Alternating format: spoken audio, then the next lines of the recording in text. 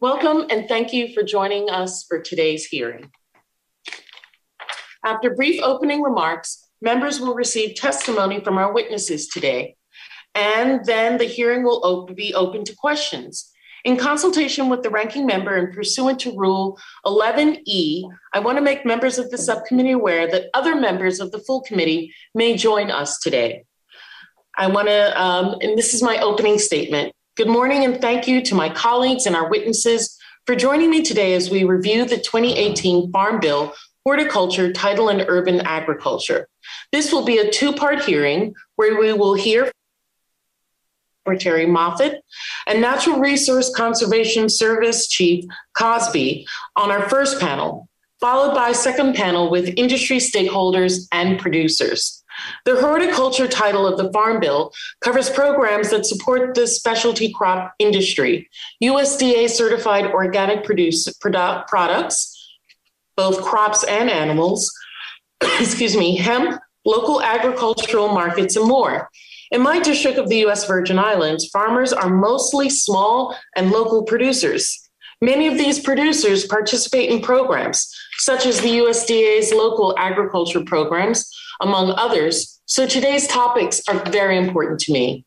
While other Farm Bill titles can benefit these sectors, today's conversation will focus on the horticulture title provisions and the specific provisions related to urban agriculture in the 2018 Farm Bill. Some of these provisions include the creation of local agricultural market program to support the development, coordination, and expansion of domestic direct-to-consumer marketing, local and regional food markets, and value-added agricultural products, and the establishment of an Office of Urban Agriculture and Innovative Production at USDA to provide urban ag producers resources to take advantage of USDA programs and initiatives, and to promote urban indoor and other agricultural practices.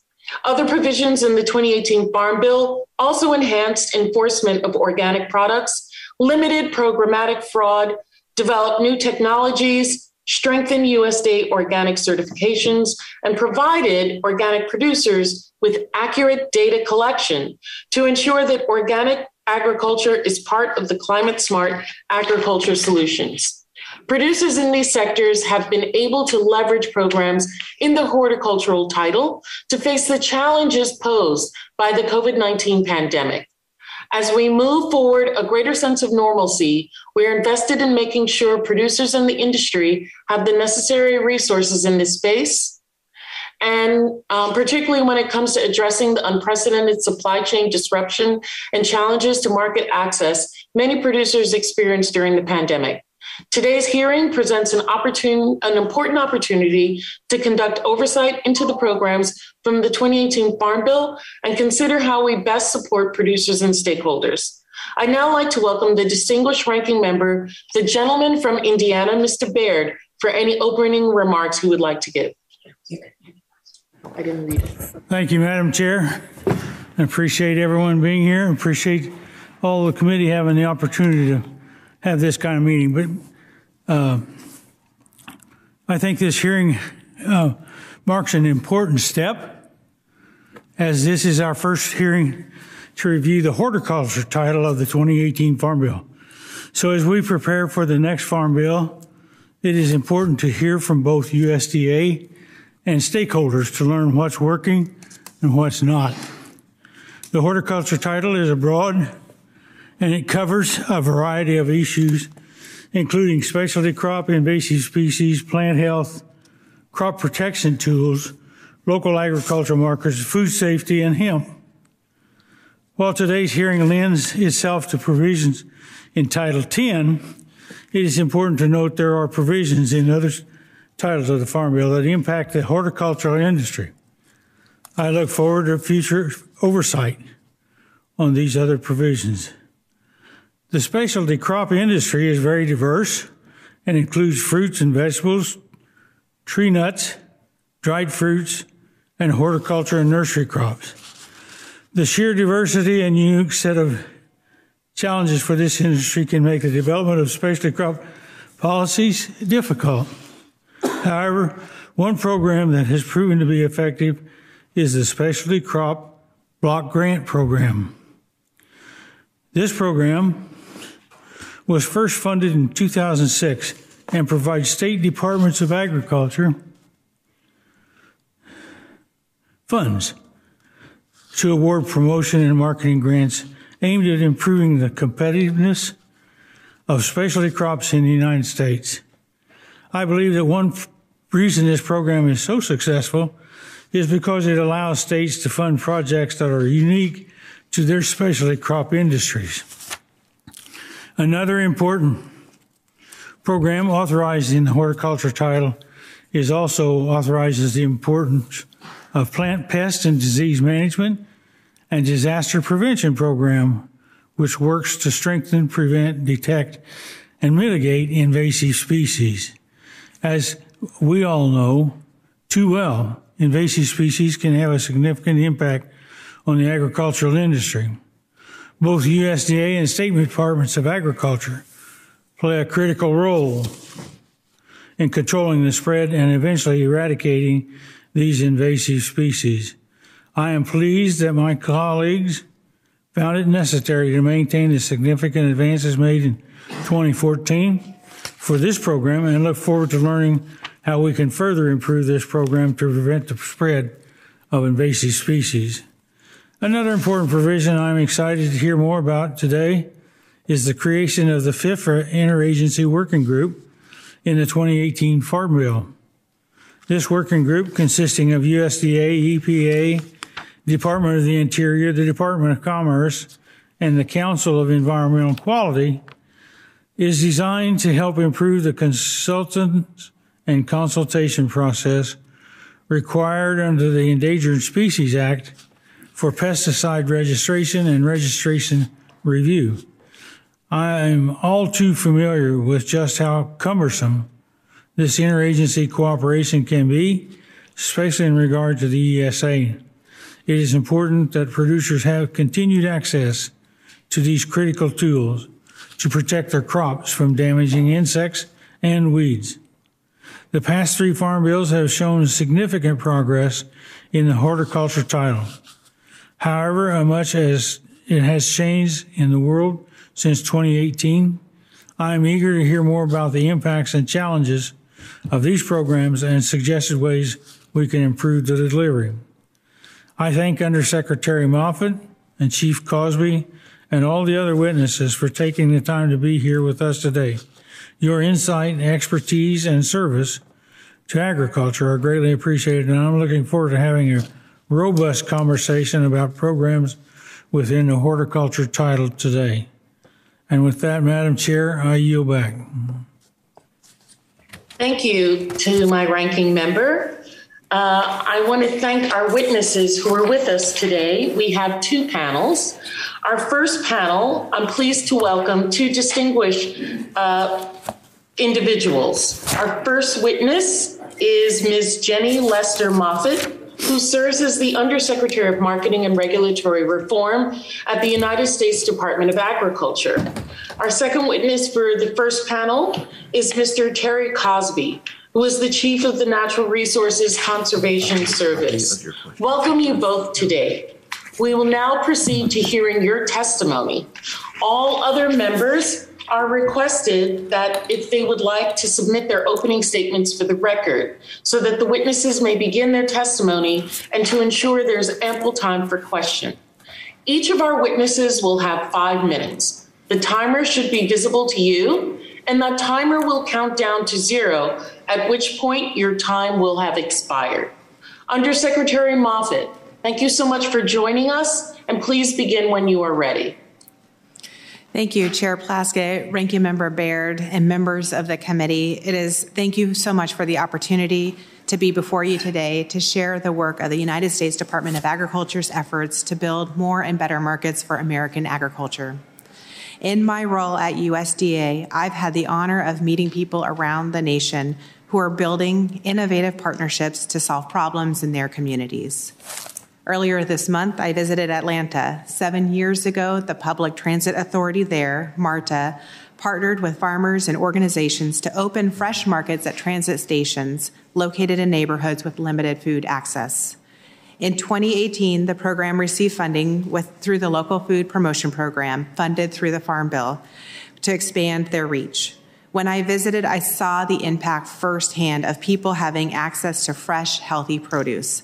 The program shows just how important partnerships are to addressing local and regional food needs.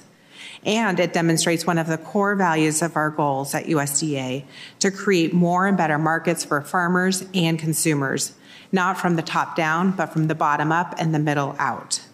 This is the power of the Farm Bill, and the authorities and funding provided in it by Congress are helping us strengthen to build a more resilient food system in communities across the country in a variety of ways, because there is no one-size-fits-all solution to approaching the challenges faced by producers and consumers. As I travel the country, I hear repeatedly how important the local agriculture marketing program is to farmers and to communities.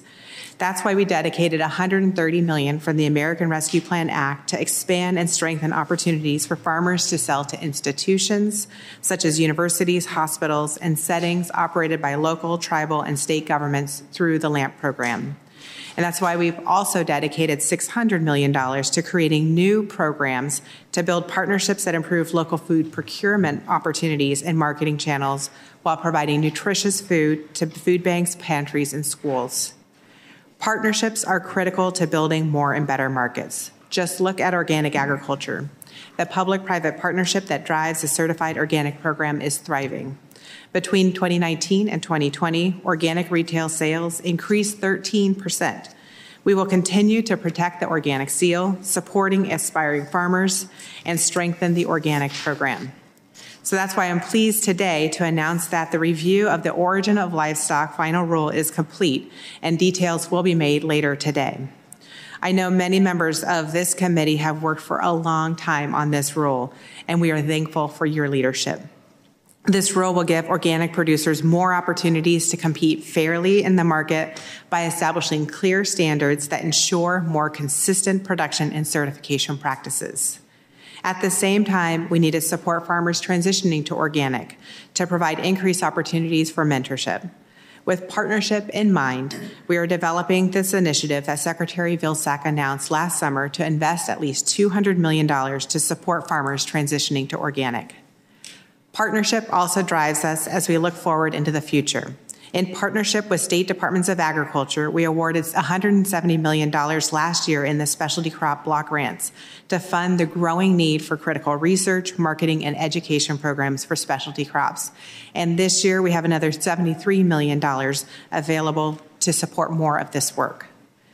We've also partnered with 45 states and 48 separate tribes to approve plans for hemp production, creating new income streams and supporting broader rural prosperity.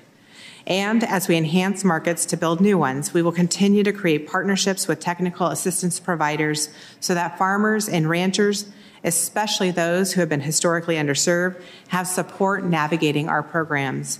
Because having the programs is not enough, we must also ensure access.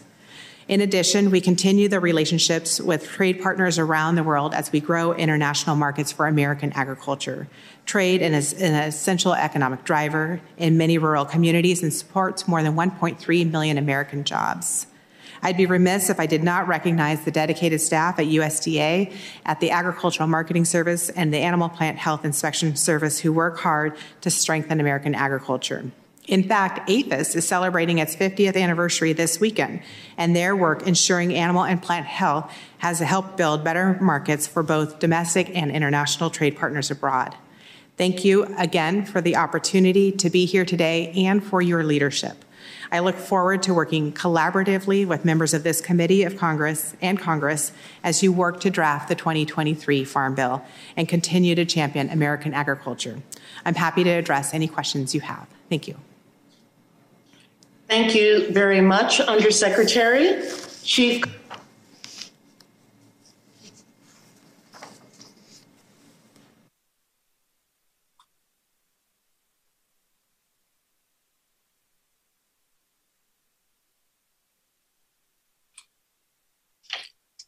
Cosby, please begin when you are ready. Thank you, Madam Undersecretary, for your testimony. Thank you, Chair Placid, Ranking Member Baird, and members of the subcommittee. Thank you for the opportunity to appear before you today to discuss USDA support for urban agriculture. My name is Terry Cosby. I am the Chief of the Natural Resources Conservation Service. Prior to becoming Chief, I was a state conservationist in Ohio during the launch of the Cleveland High Tunnel Initiative, so I've seen firsthand the many benefits of urban agriculture for the communities. I've seen youth inspired to agriculture careers when they are otherwise drifting. I've seen people develop businesses that either supplement other jobs or provide a primary source of income. I've seen people health improve and communities come together. I greatly appreciate the subcommittee's invitation, and I look forward to the conversation today. The USDA Office of Urban Agriculture and Innovative Production, which I will refer to today as the office, is housed within the NRCS, but our work is supported by and coordinated across the department. The office works collaboratively with other USDA agencies to support urban producers. We established an internal advisory committee with members from over 20 USDA agencies to guide and contribute to USDA urban agriculture efforts. The 28 Farm Bill authorized $25 million a year. Excuse me, Chief Cosby, I'm so sorry to interrupt you, but to the committee staff, the timer is not, thank you. Chief Cosby, you got some extra time there if you'd like to start again. Thank you for that. The 2018 Farm Bill authorized $25 million a year for the office. In FY20, Congress provided $5 million, in FY21, $7 million, and in FY22, $8.5 million. Feedback from and engagement from urban producers and stakeholders across the country will be critical for USDA work to support urban agriculture in communities. The inaugural meeting of the Federal Advisory Committee for Urban Agriculture and Innovative Production was held virtually on March 23rd and 24th. 1,430 people registered to attend and 184 registered to provide comments during the public forum. I'm happy to provide further details about what we learned during the Q&A. The committee and the public feedback will guide future priorities for the office. As a public meeting, it was recorded and will be made available through our farmers.gov urban website. USDA offers several targeted opportunities for urban communities and projects. Our Urban Agriculture and Innovative Production Competitive Grant Program support projects that promote community gardens and nonprofit farms, provide job training and education, and develop business plans and zoning for urban agriculture, with priorities given to communities lacking access to fresh and healthy foods. Since the office started, this program has funded 31 awards totaling just over $7.9 million. Additionally, our Cooperative Agreement Pilot Program funds local government projects to develop and test strategies to increase compost and reduce food waste. Since the office started, this program has funded 37 awards totaling just over $3 million. This spring, we will announce the opening of 2 funding opportunities. The office has collaborated with the Farm Service Agency to establish 11 pilot urban county committees, which will provide feedback on how USDA can support urban agriculture in that local area. To demonstrate USDA's commitment to urban agriculture, FSA and NRCS are establishing brick and mortar urban service centers as well as mobile presence in each city selected for the urban county committees.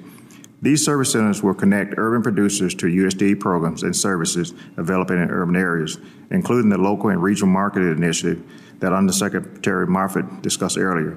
USDA will engage trusted community-based organizations in each city to build trust and to raise awareness of USDA services available and support urban producers through sign-up process.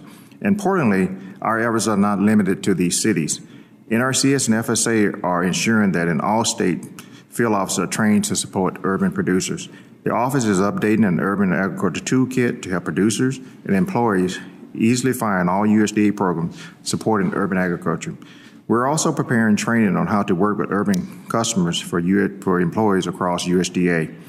At NRCS, we're reviewing guidance and technical documents, practice standards, and payment rates to remove barriers to serving urban producers and ensure payment rates are reflective of costs of producing food in urban locations. High and low tunnel standards have been adjusted. Soil health, stormwater runoff, water conservation, and pollinator habitats are currently under review. We are working to support for urban producers and transition from urban producers through the Environmental Equip program and our Conservation Stewardship program. In conclusion, USDA is committed to supporting urban agriculture and believe it plays an important role in addressing food insecurities, climate change, and equity. However, we know there is more work to be done. I want to thank you again for the opportunity to appear before the subcommittee to provide an update on USDA's urban agriculture efforts, and I look forward to the questions. Thank you very much for both of the testimonies. At this time, members will be recognized for questions in order of seniority, alternating between majority and minority members. You will be recognized for 5 minutes each in order to allow us to get as many questions as possible. Please keep your microphones muted until you are recognized in order to minimize background noise. I'll recognize myself for 5 minutes. Honorable Jennifer Lester Moffitt, may I ask you, what steps are USDA taking to reduce supply chain challenges to further support orderly marketing of fruits, vegetables, and other specialty crops? Chair Plaskett, thank you for that question. We're taking several steps because we know the challenges are many, and so the solutions also must be many. So one of the key things that we're doing, of course, is working on many of the port issues and the supply chain issues with ports. So just a couple weeks ago, I was able to join Senator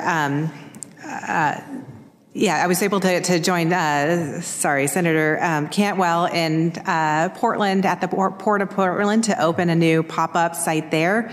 So ag shippers can get their products to international markets and also domestic markets.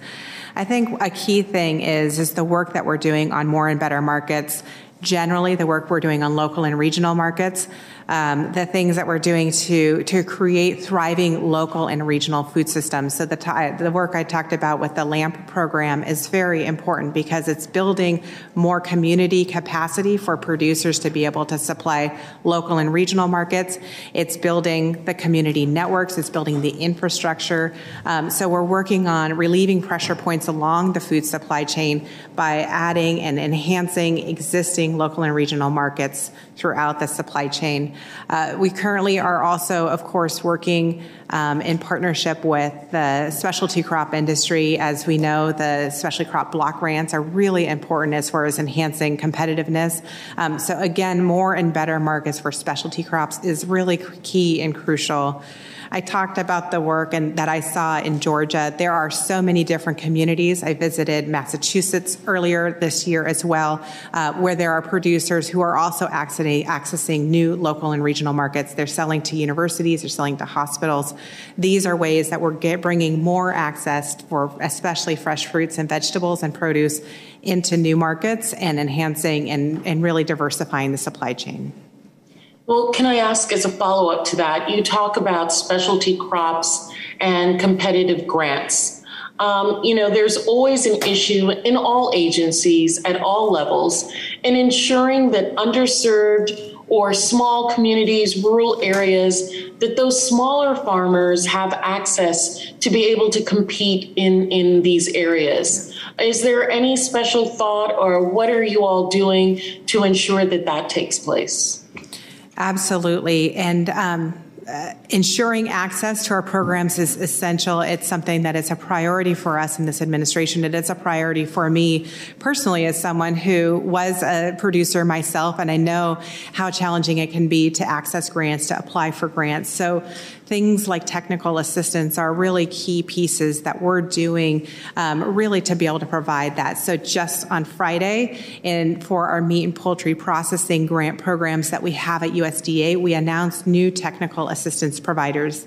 These are people that we've partnered with, who we're contracted with, and who are skilled and have the technical expertise to work with small, mid-sized producers to be able to do all of the work, the pre-application work as well as the application work, to be able to apply for and access USDA funding.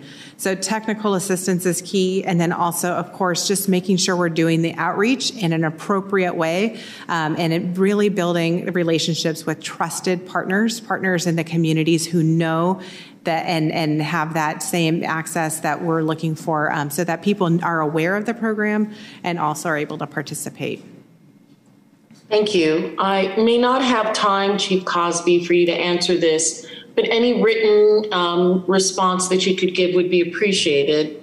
As you're aware, the 2018 Farm Bill established the Federal Advisory Committee for Agriculture and Innovative Production to, quote, advise the Secretary on the development of policies and outreach relating to urban, indoor, and other emerging agricultural practices, end quote. I understand that the Federal Advisory Committee held its first public meeting last week and was hoping if you could share with the committee in written format or at different points, if you may have this during the questioning, the details of that first meeting. So thank you very much for that. At this time, I would ask the ranking member, Mr. Baird, if you have any questions, your 5 minutes are next. Thank you, Madam Chair. I appreciate that. Undersecretary Moffitt, in your written testimony, you say farmers and ranchers don't have extra hours in their day to navigate all the layers of application processes on their own. Does Congress need to update any of the programs in the horticulture title to streamline the application process, making it easier for producers to apply? Yeah, so certainly that's, as someone who, again, was a farmer and ran my family's farm for 10 years, I know firsthand the many hats that farmers and ranchers are wearing. And so the access to programming is really important, and technical assistance is important. You also highlighted the need for more streamlined applications as well. That's something that we've been working on as well at USDA, so that we're not just certainly providing our technical assistance through trusted local partners, but also working on streamlining our applications.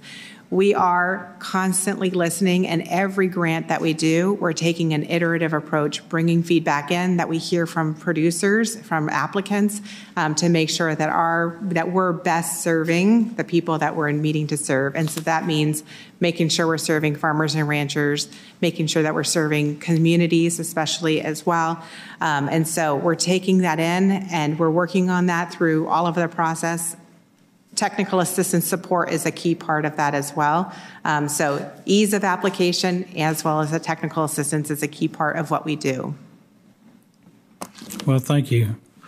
I have another question for you. Your testimony also states that we should continue to support and strengthen markets for American agriculture. So I'm kind of changing the game a little here. It's important to talk about the role both the USDA Undersecretary for Trade and Foreign Agricultural Affairs and the USTR Chief Agricultural Negotiator play in developing new markets for U.S. exports. I'm disappointed that neither position currently has a nominee, and hope that the Biden administration will work expeditiously to fill these vacancies.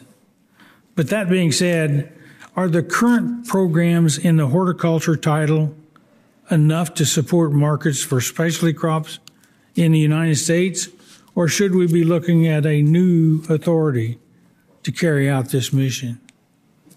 Go ahead.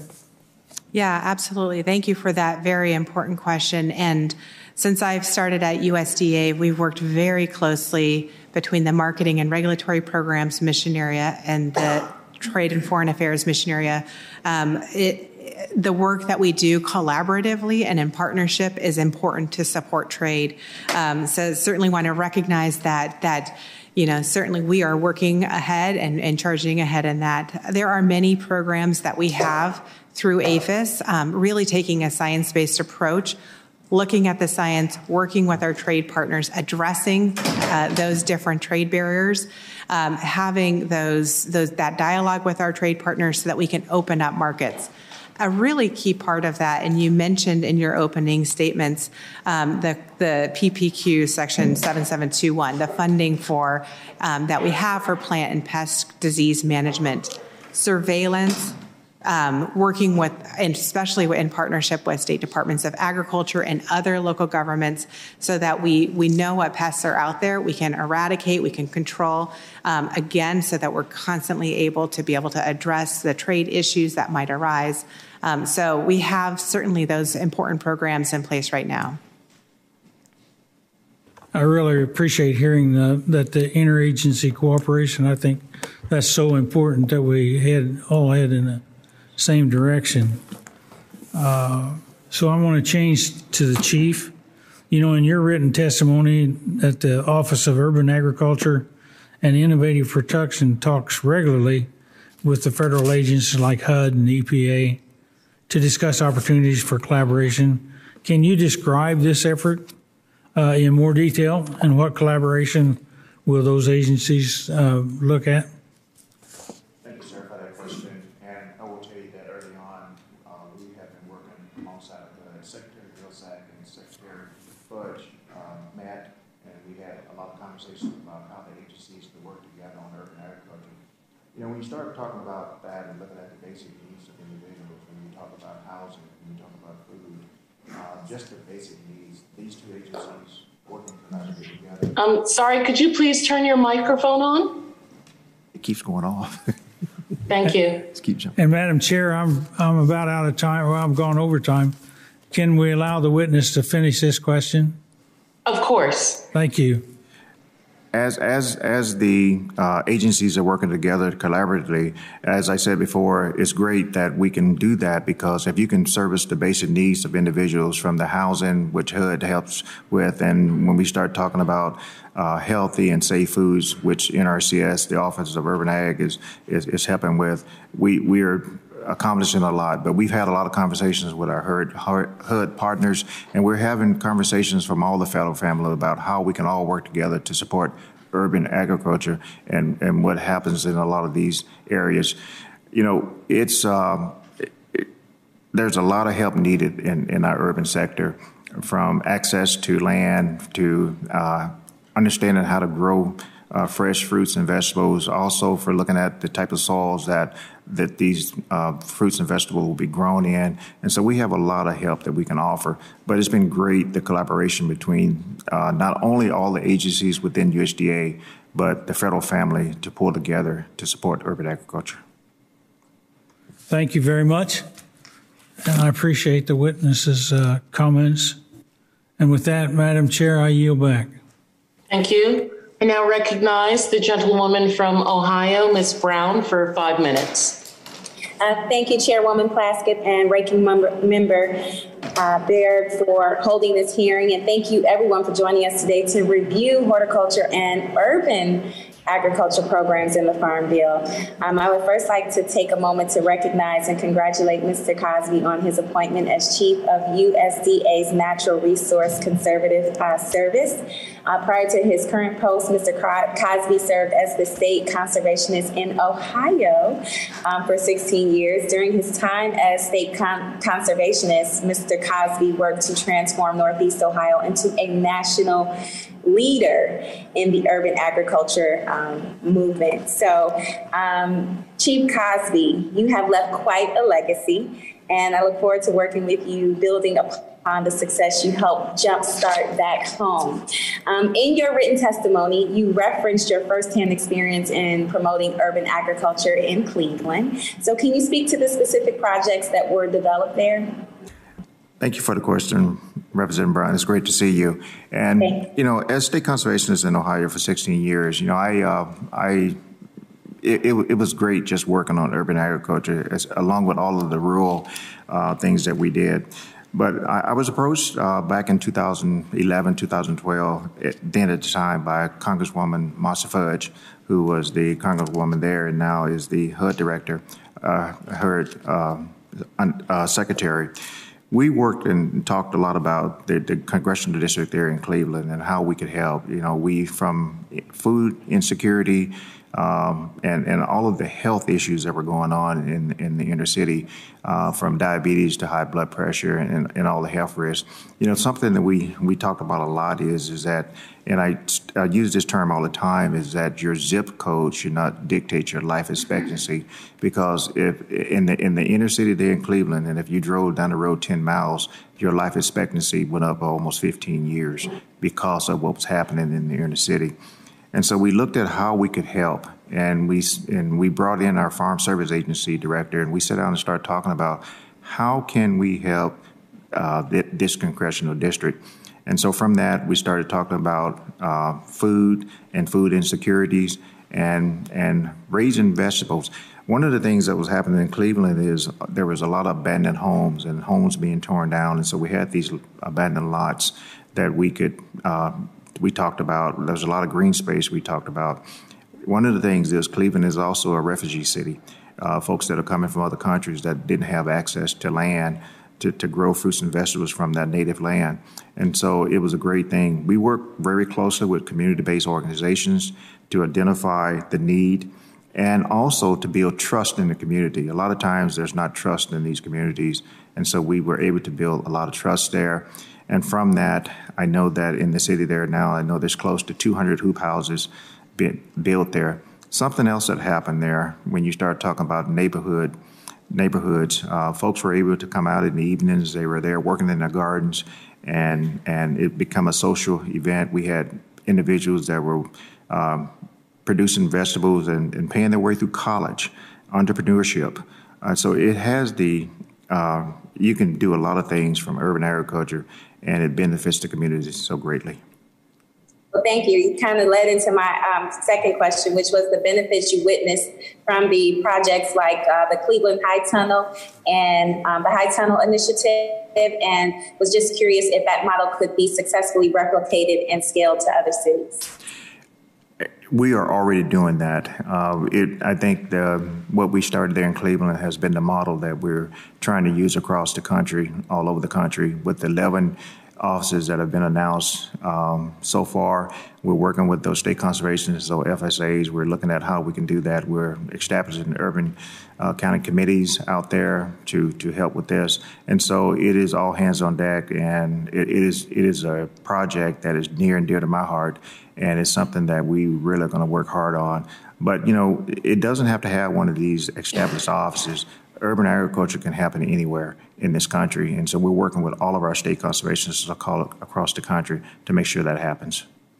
Well, thank you very much. I know I'm nearing the end of my time, but I do have one other question, and that is that, in 2018, the Farm Bill directed USDA to establish the Office of Urban Agriculture, which is currently housed in NRCS.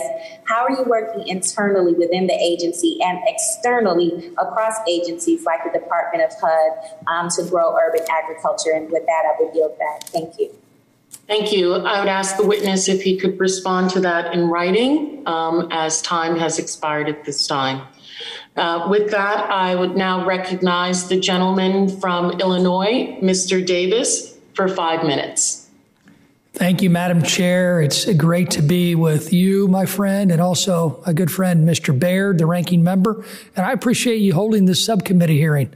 As the former chair of this subcommittee, I actually have been enjoying the discussion on how we can improve the horticulture title to actually adapt to this post-pandemic reality where high inflation persists, ag input costs are rising, and the supply chain crisis really continues to strain our local communities.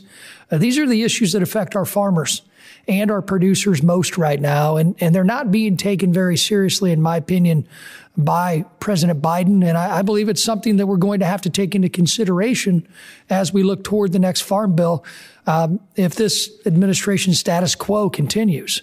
The 2018 Farm Bill sought to bolster our ag economy by enhancing and creating new programs to ensure our farmers and producers can stay competitive. For example, the local agriculture market program, the hemp program, the increased technical assistance and marketing programs for producers were all ways we envision to give our domestic producers more opportunities to be successful and strengthen our national security via domestic food security. So My question for you, Undersecretary Moffitt, it's great to see you, and I appreciate you being here. Also, Chief Cosby, thank you for our conversation before the hearing. I look forward to working with both of you throughout the next few years. Undersecretary Moffitt, how do you see our USDA marketing programs needing to evolve and adapt to ensure that our farmers and producers who have been at the forefront of what's looking to turn into a financial crisis for many of them, how can they keep their heads above water? Yes, thank you for that question. And, as you mentioned, many of those programs that you outlined are exactly doing that. The local agricultural marketing program is building more community capacity and connections to really strengthen the ties between farmer and consumer, close those linkages and really strengthen the ties. So we're bringing more of that food dollar back to producers, which is an important way to strengthen our rural economy, our agricultural economy, and our food system. It also creates a really strong, thriving food system. You talked about equity and access and technical assistance to our programs, and that is very important, especially for producers. You talked a lot about, we talk a lot about building our capacity from the ground up and the middle out, really strengthening, again, the ability that farmers and ranchers are doing. Certainly, we are working on, and we're very well aware of many of the supply chain issues and working very intently on addressing those through the myriad of things. I talked about the pop-ups, sites at the ports, talked about, a lot of the work that we're doing really to keep a pulse on what's happening, as well as pivot and address the issues that we're hearing from producers, farmers, and ranchers. I know firsthand from my own family's experience how tight things can be, and we hear that day in and day out. And that is our primary position, is to really be there and to support farmers and ranchers and consumers across the country. So under the marketing programs you mentioned, those are the programs that you feel are helping our producers the most to address the high inflation and rising input costs. It is very important that we're really building a thriving food economy. As we address all of the different things, we're really, making sure that we're addressing it from the bottom up and the middle out. That is a key thing I see as I've traveled around the country visiting with different consumers, for example, and producers. I was in Iowa last week meeting with a pork producer, and she talked about how they're working and procuring from and buying and building community access to 1,700 different local suppliers. And so that is really about addressing all of the different supply chains, because as we're looking at and important work on meat and poultry supply chain, it also is about all of the producers, all of the, whether it's, equipment manufacturers, seed dealers, electricians, all of the people in rural America who are part of our ag economy, really, keeping that pulse on and making sure that we're doing what we can to address those. Well, thank you. And thank you for your responses. I look forward to working with you over the next few months and into the next Congress as we debate this next farm bill to see the real results. And Chief Cosby, one last comment. I would really love to work with you as we go into the next farm bill on creating some flexibility within the programs that your agency oversees. Thank you. I yield back. Thank you very much for your questions. At this time, I recognize the good doctor from Washington State, Congresswoman Shire, please, for your 5 minutes. Well, thank you very much, Chairwoman Plaskett, for holding this important hearing, and welcome to our witnesses. Undersecretary Moffitt, it is a pleasure to see you again, and I want to thank you again for coming out to Washington State a few months back so that you could see the great work happening and how important specialty crops are to Washington State. When you were in town, we were able to highlight the importance of the specialty crop block grant program. And I just want to take a moment to emphasize just how important this is. It falls under the horticultural title of the Farm Bill.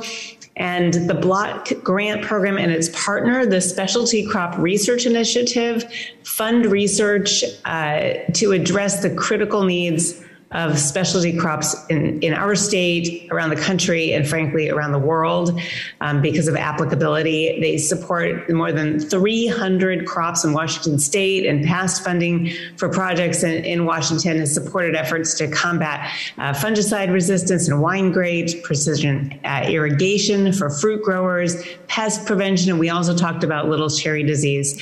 Undersecretary Moffitt, I would love to hear a little bit from you about these vital programs and how you evaluate them. So, for example, could you tell us about the work that USDA has done to establish standards to measure the performance of the Specialty Crop Block Grant Program and the Farmers Market and Local Food Promotion programs, and what those measures tell us about how these programs are meeting their goals?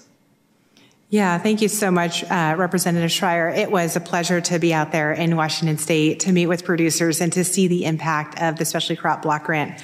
Coming from the California Department of Agriculture, I know how important that program is in partnership and administration with state departments of agriculture to see what was going on and the research that's being funded and the programs that are being funded in Washington state was really just a wonderful, wonderful day. So thank you for having me in your district.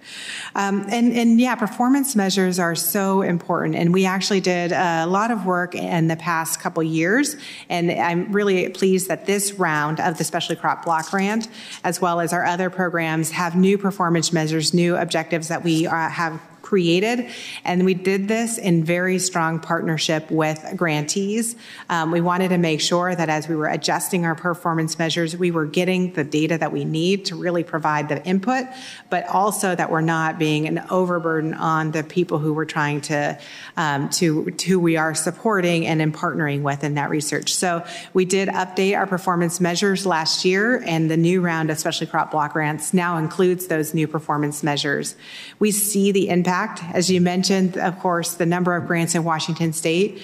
Through the life of the program, we funded over $880 million in programming in, again, partnership with states, as well as on over 11,000 different crops.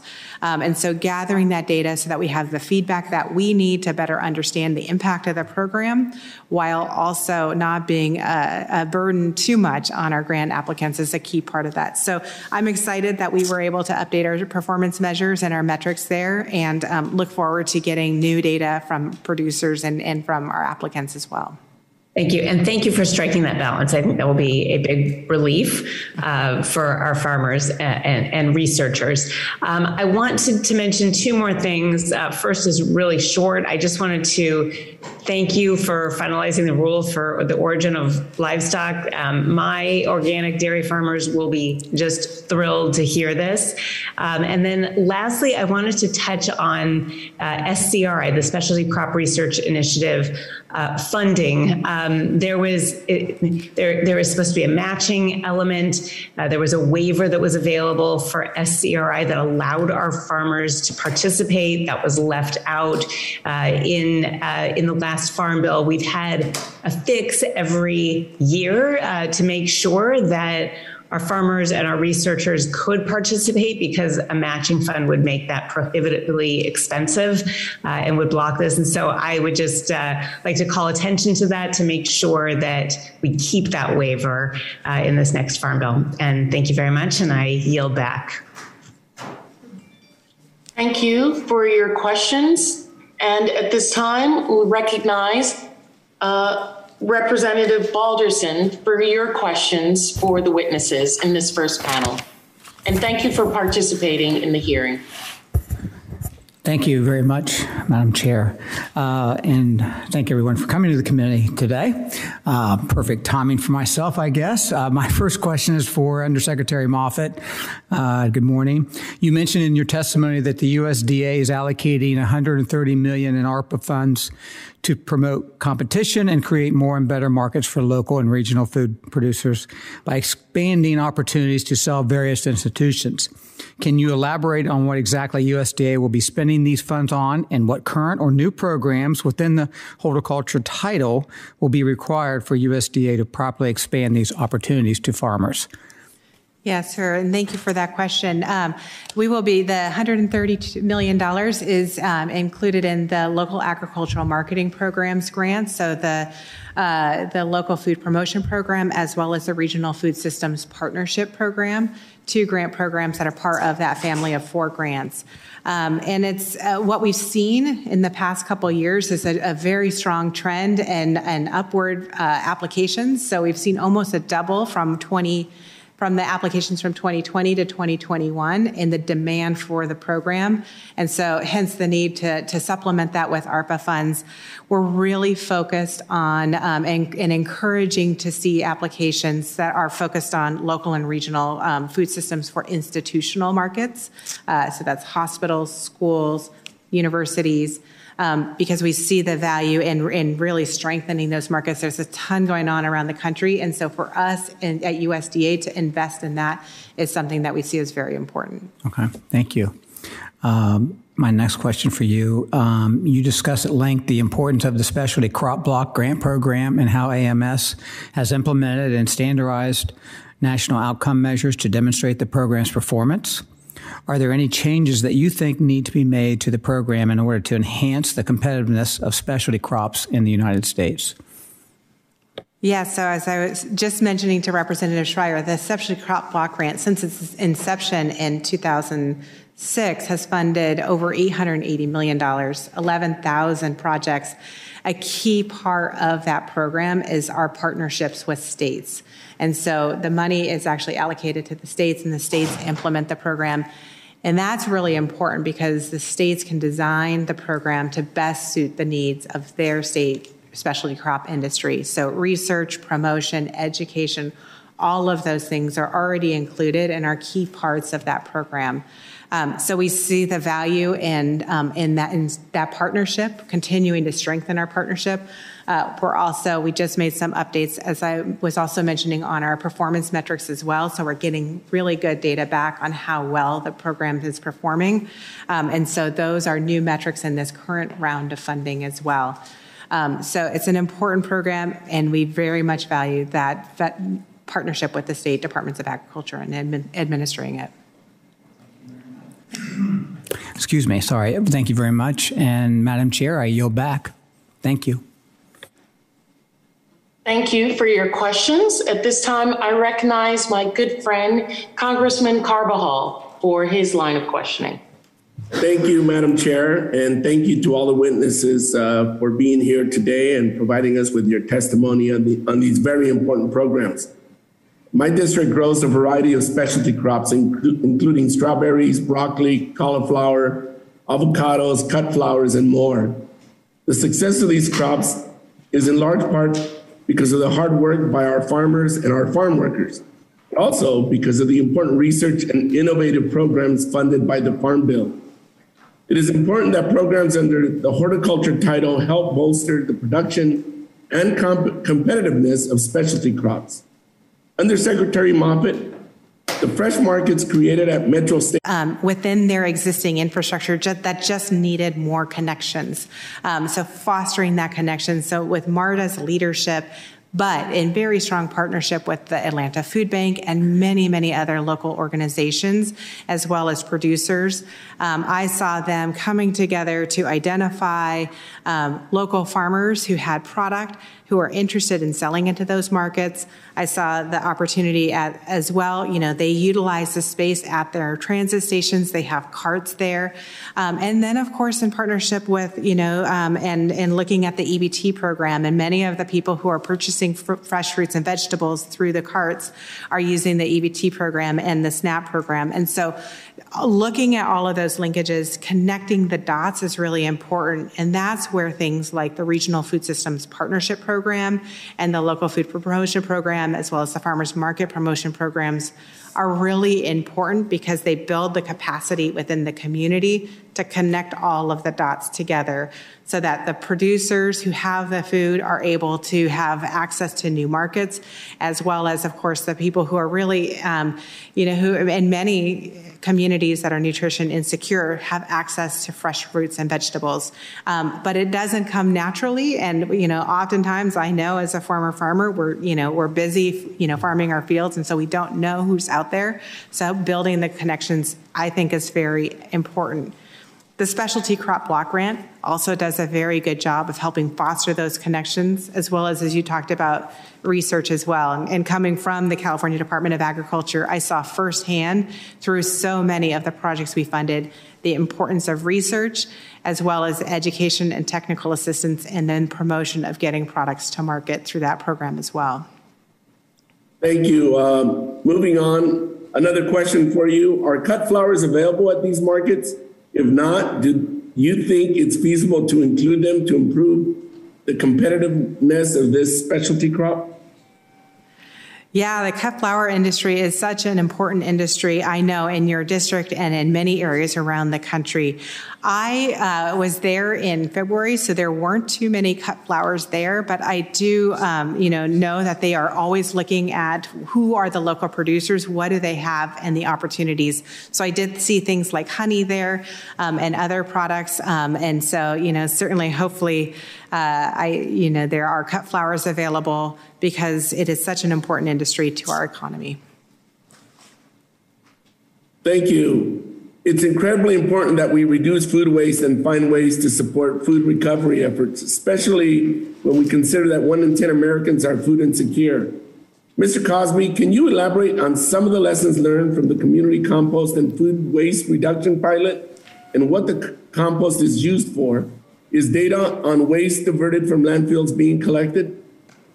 And thank you for that question. And, we are working very closely with a lot of these folks that have applied and received these grants. And from what we're learning is that there's a big need out there for compost, especially when you get into some of the situations where some of the areas have been abandoned or the buildings have been abandoned or we have some soils issues. And so folks need good, healthy compost to go in and help them raise these fruits and vegetables. So it's been great to watch that happen. And, when we start talking about food waste reduction, we're working very closely with a lot of those grant recipients, especially like schools where, food waste could be tremendous. And so we're trying to look for ways, how do we create a atmosphere where you're not wasting that food? And then if you do have surplus, how do we make sure it gets to some of these facilities so it can be composted and turn it back into productive soils? So we think those two opportunities are great, and it is working very well. Thank you very much. I yield back. The gentleman's time has expired. The chair recognizes the gentlewoman from Louisiana, Ms. Letlow. Thank you very much for joining us for the hearing. Thank you so much, Chair Plaskett and Ranking Member Baird, and to our USDA officials with us today. Thank you for the opportunity to discuss and review horticulture and urban agriculture programs authorized by the Farm Bill. As we all well know, agriculturalists are the cornerstone of food and fiber production in America. In my home district, many of the rural communities are fueled by the perseverance of our local agricultural producers, large and small. Like many sectors of agriculture, niche and specialty crop farmers throughout Louisiana continue to face challenges, whether that be labor shortages, increased input costs, availability of risk management tools, or access to new market opportunities. That's why it's essential we are spearheading this conversation today. Under Secretary Moffitt, as you know, the Plant Pest and Disease Management and Disaster Prevention Program and the National Clean Plant Network were originally established through the Farm Bill and have since been made permanent law and incorporated into APHIS Plant Protection and Quarantine Space budget. As we continue to hear, these programs provide critical funding to pest prevention, mitigation, and addressing emerging challenges for specialty crop producers. A hallmark of these programs has been the robust involvement of stakeholders in the affected specialty crop industries, particularly in deciding which activities to fund. Can you talk more about these programs and what is this administration's commitment to stakeholder engagement for these programs?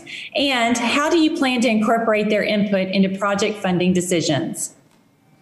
Yeah, thank you so much, Congresswoman Letlow. It's a pleasure to meet you and to be here today. Those programs that you described are really key and important programs to the work that the team at APHIS does. Just a few weeks ago, when I was down in Georgia, I visited the dog training center there, and it's an important part. We see them when we're at airports, but they're also working behind the scenes at baggage facilities around the country and parcel facilities, really to make sure that they're sniffing out and detecting any sort of fruits or vegetables that might be coming into the country that could have pests and disease. So those are things that are funded in part through those programs. Very important and critical programs as well. You asked about stakeholder engagement. Stakeholder engagement is essential to the work that we do. We do our best work when we're listening and learning and hearing from the people out in the field, the people with the expertise, and really adapting and serving those folks. And so stakeholder engagement is something that I am committed to. I know the team at APHIS also has a strong commitment to, and we look forward to the advisory committees and all of the work that we do to get feedback to make sure that our programs best serve the needs of the community that we're serving. Thank you so much. I look forward to working with both of you and Chief Cosby as we work towards the next Farm Bill. I yield back the remainder of my time. Thank you very much for your line of questioning. And I would like to ask the esteemed Congresswoman Pingree of Maine for her questions. Thank you very much, Chair Plastick. Thank you so much for holding this hearing. And I'm not sure about the esteemed part, but I appreciate your confidence in me. So Undersecretary Moffett, we are so pleased to have you with our committee today and to have you in the position that you have. So thank you so much for being with us. And I just can't tell you how pleased I am that you made the announcement about the origin of livestock rule. I don't know that I've had a committee hearing that I haven't had to bring that up and ask the USDA when something's going to happen. So the fact that we get to tell our constituents now that we're moving forward on this, it's going to make a huge difference, particularly right now when the dairy farmers, organic dairy farmers, have been so challenged and throughout the Northeast with losing a contract. So this is a really important time. I can't thank you enough. And I'm also glad to hear so many questions related to LAMP. I was really pleased to have a chance to work on that in the 2018 Farm Bill. So I appreciate some of the conversations people have been having about streamlining the process, making sure it's accessible. I hope we can continue in that, going in that direction. So one kind of quick question about this whole idea of how we support more resilient local and regional supply chains. I often hear about the need for affordable and accessible capital to develop infrastructure. And I'm talking about things like food safety equipment, packing equipment, cold storage, similar infrastructure that are on farms and at food hubs, which just are so important in that domain. But a lot of times I've also heard that AMS rules around grant making prohibits AMS grants for investing in such badly needed food systems infrastructure. Do you think there's something we should be looking at when it comes to the 2018 Farm Bill and LAMP to make sure that this is a possibility and it's covered? Yeah, thank you, Representative Pingree. And it is certainly an exciting day to be able to announce the origin of livestock final rule, as well as I look forward to working on implementing that. And I just want to thank you and other members of Congress, as well as the Northeast dairy industry as a whole, and the State Departments of Agriculture for engagement on over the past 6 months on Northeast organic dairy issues. We, announced the Dairy Business Innovation Center funding, and hopefully that is a big part of the solution. But we also know that origin of livestock is another piece of it. Again, multiple solutions for a very large beastly problem. You asked about the LAMP program being able to purchase equipment and some of the very much needed things that we see, of course, as producers are coming together to be able to aggregate, to do food hubs, those sorts of things are very, very important. We've been working with the team at AMS on the opportunities of what the grant funding can fund, and we continue to have those conversations about, capacity is really important and what does that look like. So I am happy to, we are happy to talk further with you guys, provide technical assistance, provide answers that you have about what we can and cannot fund and where are the opportunities there. So look forward to further engagement on that. Great, thank you. One of the things that was in your testimony, and I don't mean to spring this on you because I don't know that you are going to have a complete answer, but was around hemp production and the opportunities we created in the 2018 Farm Bill, but then some of the challenges that our producers have faced. I have a bill called the Hemp Advancement Act that really deals with some of the statutory changes, the issues people have had around the THC threshold, use of DEA labs, 10-year ban on felons working in the field and getting licensed. So I know those are sort of specific, but what I often hear from the hemp producers when we're talking about those obstacles is just the need for more comprehensive support on marketing, on processing development. It just sort of breaks my heart that we opened up this opportunity, yet still most of the hemp that's used for clothing or for a whole variety of uses that could be an expansion area for us, not just the CBD part. But it's going to require a lot of support and engagement, and I don't expect you to have a thorough answer, but is that something we can sort of talk about and maybe look at in the next Farm Bill, or do you see some opportunities there for the USDA? Yeah, absolutely. And, this is such an important and growing industry. I'd say it's a new industry. It's a new revived industry from a long time ago. And we do have an interagency work group at USDA looking at all of how hemp producers can access all of the, the funding and the funding that we do have at USDA and the programming that USDA has as well. I'm happy to talk with you further about the questions that you have, and certainly I know our team has been, as we're aware of your bill and providing technical assistance, and Sure. Please do know our door is always open for that. Great. Well, you're exactly out of time. I'm exactly out of time, so thank you. I'll yield back, and I really appreciate your being with us today. Yeah, thank you. Thank you very much for your questions as well. And I want to thank the witnesses in our first panel for being with us today. Undersecretary Moffitt and Chief Cosby, thank you for your testimony and for responding to the questions that members had. The committee will take a brief 5-minute recess to allow our witnesses to depart and for our second panel of witnesses to take their seats or to come onto the Zoom screen. Thank you. Okay, we are ready to begin on the second panel. And I want to thank you all very much for your patience. It had been my hope to be in the committee room. Personal reasons have me still in the district attending to family matters. So I'm grateful for the ability that we have virtually to still conduct meetings and still engage in people's business while also attending to the life eventualities that happen. I want to call the committee to order, and I'm pleased to welcome our second panel of witnesses to the hearing. Our first witness for this panel is Ms. Laura Bacha, who is the Chief Operating Officer for the Organic Trade Association, which is critical to the discussion that we are having here this morning. And to introduce our second witness, I'm pleased to yield to our colleague from California, Mr. Panetta. Thank you, Madam Chair. I appreciate this opportunity. But also, it is a true honor this morning that I get to introduce our next witness for today's hearing, Bree Ryder-Smith. I'm proud to introduce Ms. Ryder-Smith, not only because she's from my district and she's actually a neighbor of mine, but I do believe that Ms. Ryder-Smith knows exactly what it takes to grow, to harvest, to pack, to transport, and to sell a berry.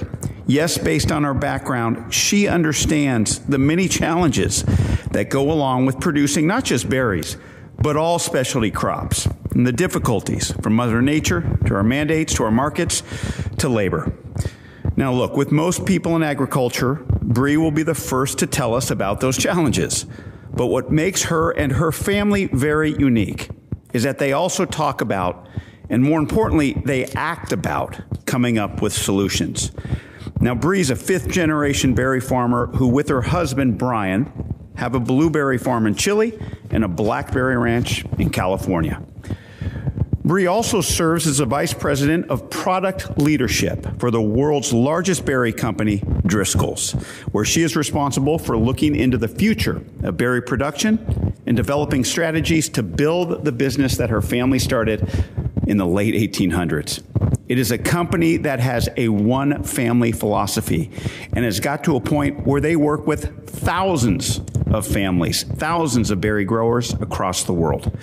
So she deals with all types of farmers and farm workers and deals with all types of problems, but more importantly, she also works hard to find all types of solutions.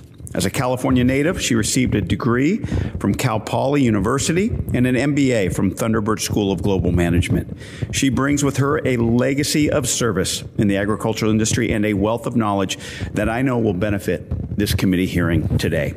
She understands legacy, but more importantly, she understands and accepts the responsibility to not just uphold, but also to further the legacy of not just her family, but other families in agriculture. For that, it's my honor to introduce to you Ms. Bree Ryder-Smith, and I yield back. Thank you very much to my distinguished colleague from, as he deems it, the Salad Bowl District in California. And it's my honor to also introduce our third witness for the panel, Mr. Mark Oshima, who is the Chief Marketing Officer and co-founder of Aero Farms. We're great and really glad to have you with us. And our fourth witness is a dear friend of mine and an important person in the agriculture of the U.S. Virgin Islands, Nate Olive, who is the owner and operator of Ridge to Reef Farm. Ridge to Reef Farm is a 100-acre organic certified farm on the island of St. Croix. Dr. Olive, Mr. Nate Olive, has a PhD, is also the president, duly elected, of the Virgin Islands Farmers Alliance, which strives to be a unified voice for farmers in the Virgin Islands. He is on the island of St. Croix, which is my home island in the Virgin Islands of the United States. And I want to thank him for offering his time, his tireless dedication to farming and to the agricultural growth of the territory, as well as to the young people, and ensuring that we in the Virgin Islands at least attempt, make a strive and effort to reverse the complete reliance on outside food production to sustain us. To introduce our fifth and final witness for this panel, I'm pleased to yield to the ranking member, Mr. Baird. Thank you, Madam Chair. And it's my distinct pleasure to introduce Director Kettler. Sorry, I mispronounced that. Anyway, to testify before us today. And Bruce is the director of the Indiana State Department of Agriculture, and he currently serves as the second vice president of the National Association of State Departments of Agriculture. With over 30 years of experience across numerous sectors of the agricultural industry, Bruce has a deep understanding of the diverse needs of the industry and the important programs authorized in the Farm Bill. At ISDA, Bruce is a tireless advocate for agriculture, working to promote environmental stewardship, enhance economic opportunities for Hoosier farmers, and grow the next generation of leaders. In addition to his roles with the Indiana State Department of Agriculture, NASDA, Bruce is the director of the agricultural development of the Indiana Economic Development Corporation and serves on the Ohio State University President's Alumni Advisory Council and on the Dean's Advisory Council for the Purdue College of Agriculture. Bruce, I'm really honored to have you with us here today, and I look forward to hearing from you and share your testimony with the committee. So thanks for being here, Bruce. I yield back. I thank the gentleman. Welcome you all today. We will now proceed to hearing your testimonies. You will each have 5 minutes. The timer should be visible to you, and I will count down to 0, at which point your time has expired. Ms. Batcha, please begin when you are ready. Chairwoman Plaskett, Ranking Member Baird, and members of the committee, thank you for holding this hearing and inviting me to testify on behalf of the organic sector. I'm Laura Batcha, CEO of the Organic Trade Association. Our members represent the entire organic supply chain, including growers, shippers, processors, certifiers, regional farmers associations, brands, and retailers in all 50 states. Last year, organic sales in the U.S. grew by more than 12%, reaching a record high of $62 billion. Today, more than 15% of produce sold, nearly 10% of dairy and eggs, and more than 7% of packaged food sold in the United States are certified organic, demonstrating the importance that consumers place on this sector. Today, we released the results of a study by the firm Edelman that's an organic follow-on to their widely cited Consumer Trust Barometer. What we found was that 89% of consumers say that the USDA should update the organic standards periodically, and 87% of consumers expect these updates to reflect evolving understandings about soil, climate, health, animal welfare, and more. Yet less than 45% of the general population gives USDA high marks today for the stewardship of the organic program. Organic's at a critical juncture and inflection point. We know that consumers have fueled the strong growth of the industry for over 20 years, but the marketplace is becoming more crowded with new certifications and label claims. What sets USDA Organic apart from other private certification and marketing claims is that the standards are developed and enforced by federal law and regulations. It's a voluntary regulatory program where the market rewards businesses and farmers who choose to opt in and meet these strict standards. And participation in the program is an important opportunity to diversify farms, create sustainable practices, and livelihoods. For the last 20 years, organic standards have remained largely static. In fact, when it comes to organic practice standards, only one major rule has been implemented by USDA in the last 12 years. Well, two. We've heard one announced this morning, so we appreciate that. Nearly 24 other recommendations to improve the standards have been submitted to USDA by the National Organic Standards Board, the federal advisory committee established in the Organic Foods Production Act of 1990. They all remain unimplemented. The very purpose of the Organic Act is to create uniform, robust standards for marketing of organic products nationwide. Many of these recommendations address inconsistencies and lack of clarity in the existing regulations that have led to competitive harm and market failure. Others improve sustainability outcomes in organic production systems. That's why OTA supports H.R. 2918, the Continuous Improvement and Accountability in Organic Standards Act, a bipartisan piece of legislation introduced by Representatives Peter DeFazio, Rodney Davis, Shelley Pingree, Ron Kine, Dan Newhouse, and Jimmy Panetta. The bill updates the way USDA would administer these standards and sets forth a future process by which the National Organic Program can adapt in a more timely and transparent fashion. We applaud the announcement this morning by Undersecretary Moffett that USDA is publishing the Origin of Livestock Rule. 19 years in the making since that recommendation was handed off to USDA. While we're encouraged that USDA has started the process of moving forward on the regulatory backlog, in the next Farm Bill, we'd like to see this legislation be reintroduced with a focus on institutionalizing a more stable future for organic by restructuring the public-private partnership, investing in oversight and enforcement, and prioritizing continuous improvement. Organic provides economic opportunities for farmers and businesses, creates jobs, and lifts rural economies, while also utilizing sustainable farming practices that are proven to help mitigate the threat of climate change. There's an important opportunity to invest in conservation, technical assistance, as well as focused market development and infrastructure to address supply chain constraints and increase domestic production of organic. We look forward to working with Congress and members of this committee to advance organic in the 2023 Farm Bill. Thank you for the opportunity to provide my testimony this morning to inform federal policy, and I'm happy to address any of your questions. Thank you very much for that. Ms. Smith, please begin when you are ready. Can you hear me? Yes, we can.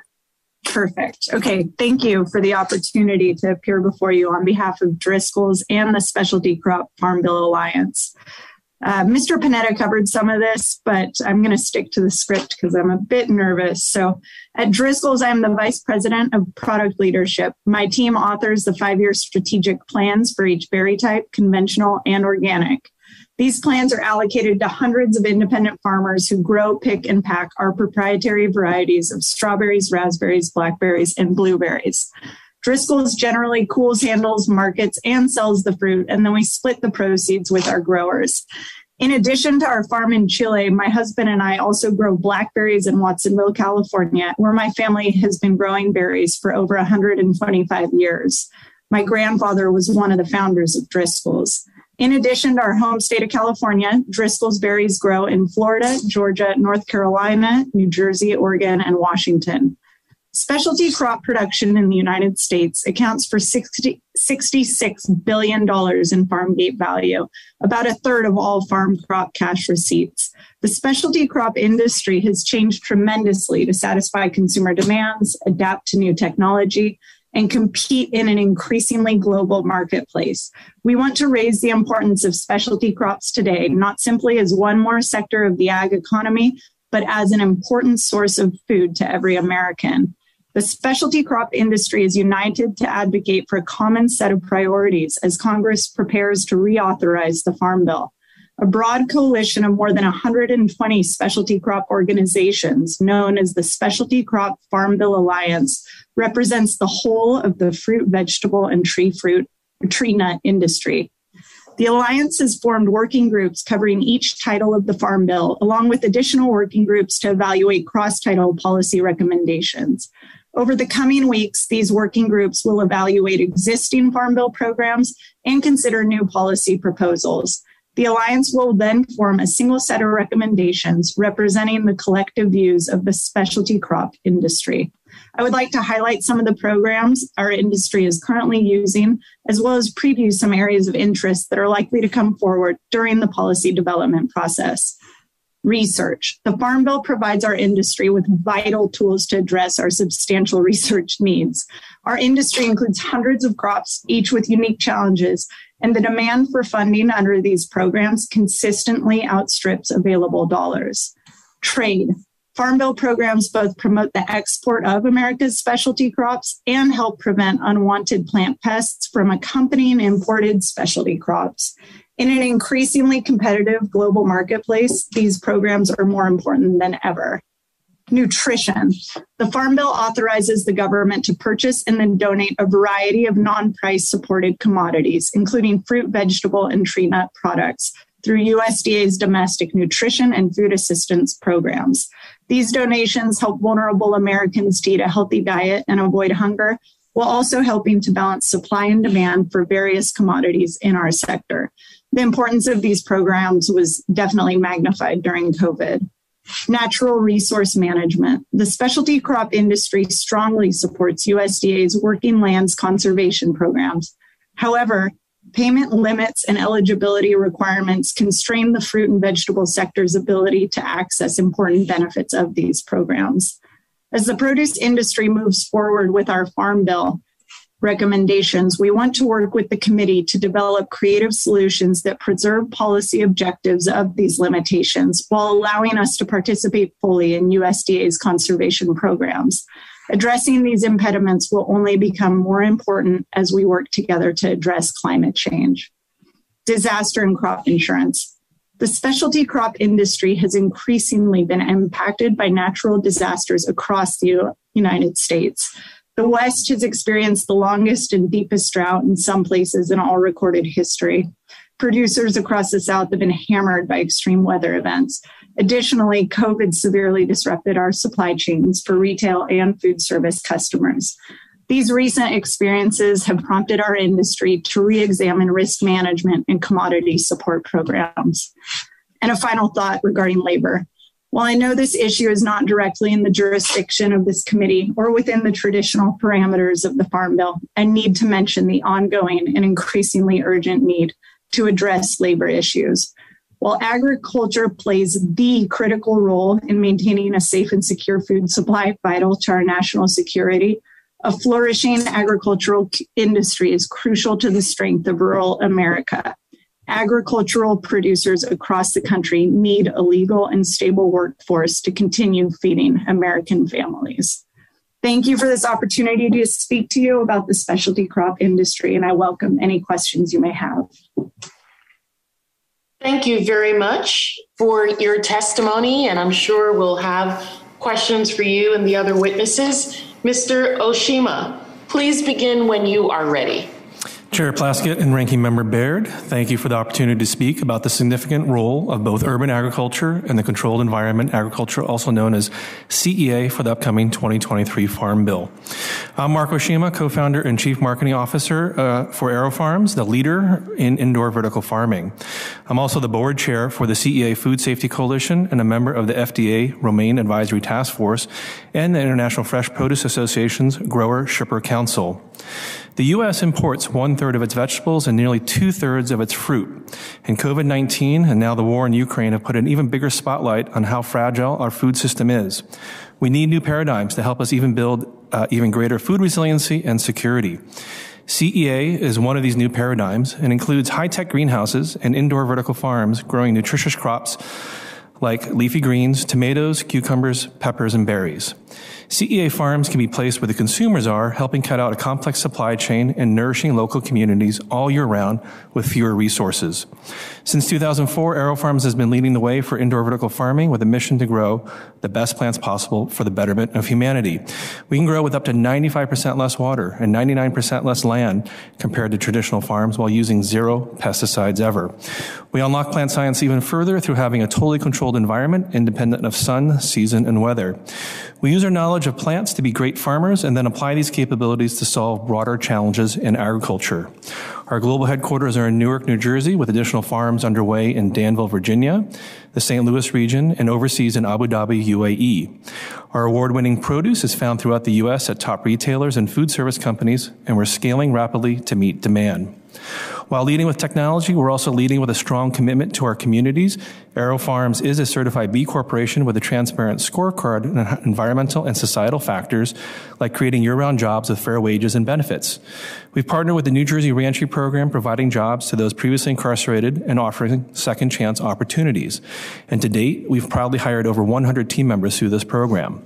We also create impact through our community farms, where we install small indoor vertical farms in community centers, municipal buildings, and schools like Phillips Academy Charter School in downtown Newark, New Jersey, where we've had a working farm for over 10 years right in their dining hall, changing the students' eating habits. AeroFarms has also helped to lead the broader industry by partnering closely with USDA. We're one of the founding companies for the Foundation for Food and Agriculture Research Precision Indoor Plants Consortium. We're working on next-generation crops. We also are one of the founding companies for the CEA Food Safety Coalition that has worked closely with FDA and CDC on the safety benefits of growing indoors. The U.S. is leading agriculture innovation around the world, but we can do even more. We encourage you to promote competitive R&D programs so we can maintain a technological edge that favors innovation and partnership here rather than abroad. The upcoming 2023 Farm Bill offers a big opportunity to ensure that the entire agriculture industry, both rural and urban, is represented and provide innovative pathways for the future of farming. We believe there are opportunities to do this in nearly every title, including nutrition, credit, rural development, and energy. For today, we'll focus on 2 key areas. First, within the horticulture title, we see opportunity to expand the local agriculture market program and the farmers market promotion program to include urban, CEA, and indoor vertical farming practices. Second, within the research title, we support increasing overall funding for the urban, indoor, and emerging agriculture production, research, education, and extension initiative. The 2023 Farm Bill is also an opportunity to incentivize innovation and create a level playing field. We can no longer afford to think of agriculture as exclusively rural or business as usual, but we need to create the fair market conditions that enable true progress and innovation. We should factor these considerations into our true cost of food and use policy to drive positive behavior, establishing incentives for things like water conservation and land protection, and creating taxes to disincentivize the overuse of pesticides and fertilizers that create runoff and land degradation. Fair competition also extends to labor and enforcing federal minimum wage and benefits. We have the opportunity to raise performance standards and incentivize the right behavior that will be good for the industry, the environment, society, and the economy. In closing, at AeroFarms, we're proud to be leading through innovation to help elevate agriculture.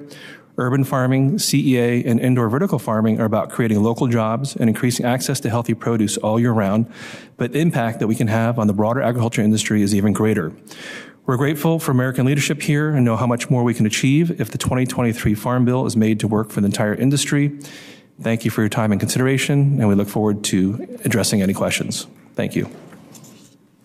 Thank you. The next witness will be Dr. Olive.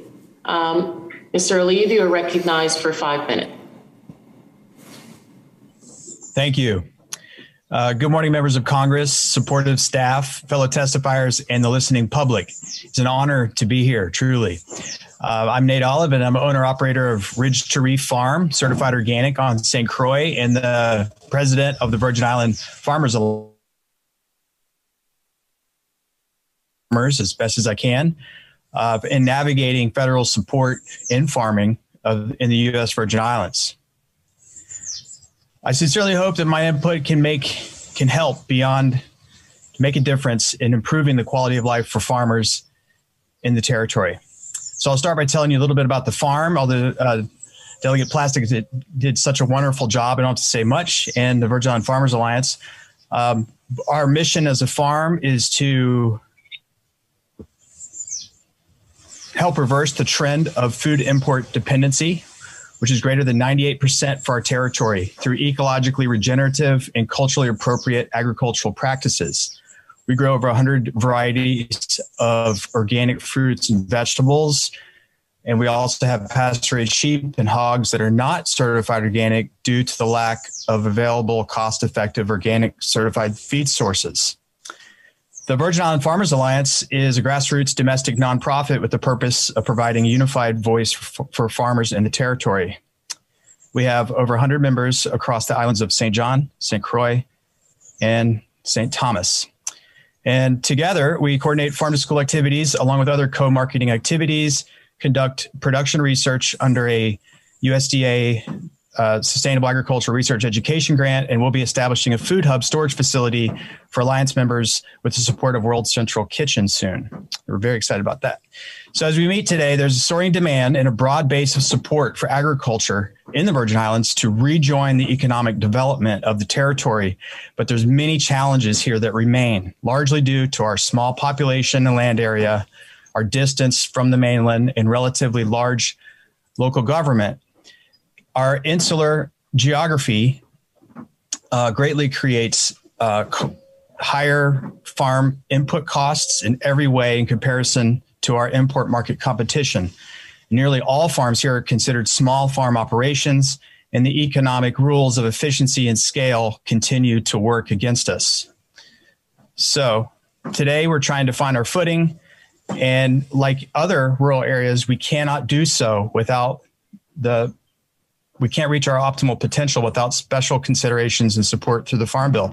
So now I'm going to tell you about a few of the programs under the Farm Bill that we at Ridge Tree Farm are engaged in. First of all, I'll say that we're not taking part in the specialty block grant program because it's geared toward beginning farmers here in the territory in this round. But we look forward to future rounds. And one of the most effective programs here has been the NRCS Equip Conservation Program.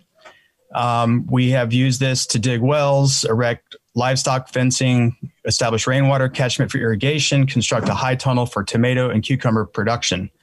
Many other farms have utilized this important program for similar purposes. Some problems with the program are the reimbursement nature that makes it out of reach for a lot of small farms here without the capital to put up the money. The multi-year time frame that it takes from application to execution and reimbursement, and the cost share. Costs here are higher than some of the cost share figures that are anticipated. We end up, supposed to be 90% for some of the things. We end up paying 60, or we only get 60% of the cost covered here in our special situation in the Virgin Islands.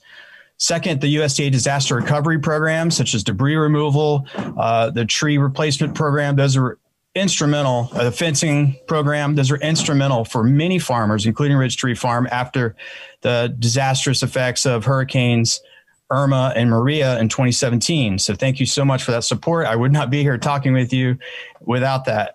So that has been huge. And another program that we're involved in is the Value Added Producer Grant. We were awarded, we're the first in the territory to receive that some years ago for a planning grant for agroforestry for our fruit share program.